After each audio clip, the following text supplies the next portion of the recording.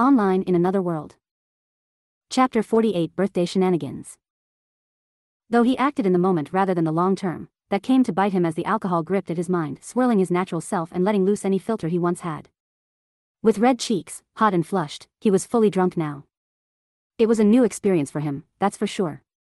Attempting to simply walk around felt as if the world below his feet was spinning around like a merry-go-round being tugged by storming winds. Irene was the only one who stayed away from the booze, though it wasn't because it was kept away from her. In fact, he tried multiple times to try and get her to drink it. Come on. It's kind of bitter and tastes like gunk, but it'll make you all warm inside.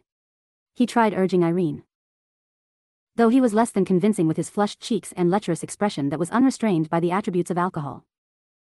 No, I'm fine, Irene shook her head with a small smile. Yeah, sure. More fair, me den. He slurred his words before gulping down the mug. As he continued drinking down too many mugs for a boy and a newbie at that, the drunken father and tutor of his were getting at it. Huh? You think your magic is better than a sword? What do you think people started fighting with, anyway? It was weapons. Blades. Julia said with half-opened eyes and a reddened face. That was then, now is, now. Magic is superior. Sully hiccuped. Huh? Can magic cut a bear in half? Julius retorted.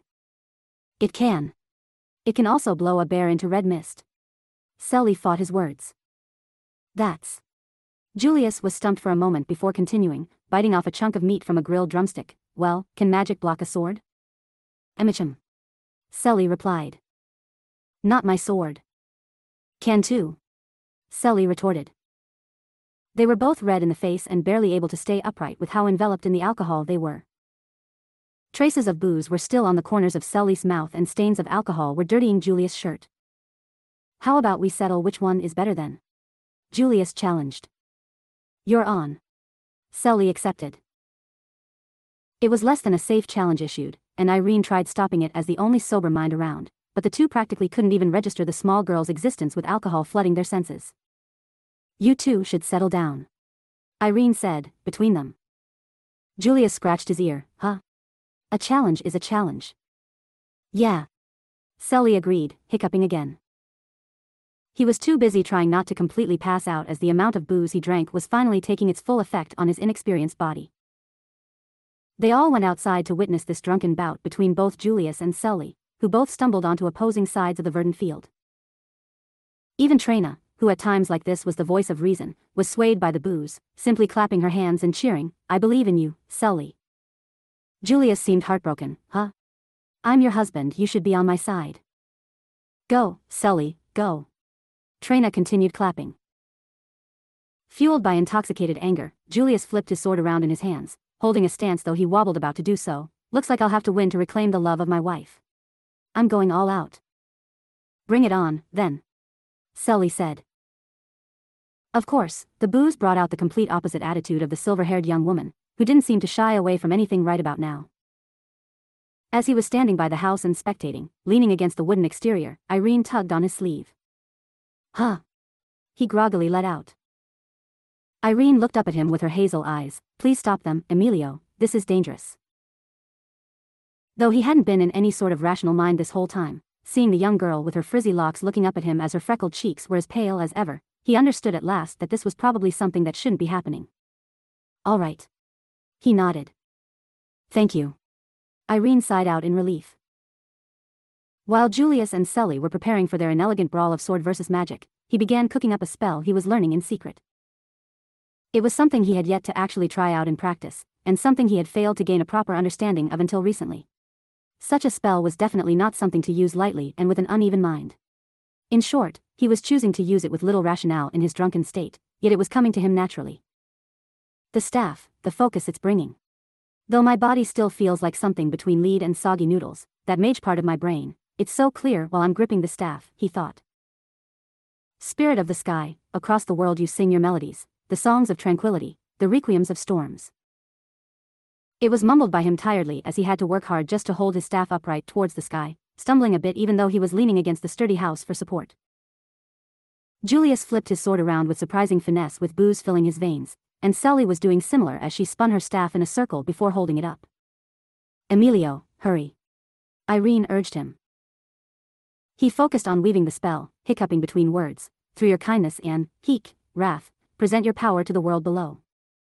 Go, Sully, go. Trina was still cheering on the opponent of her husband.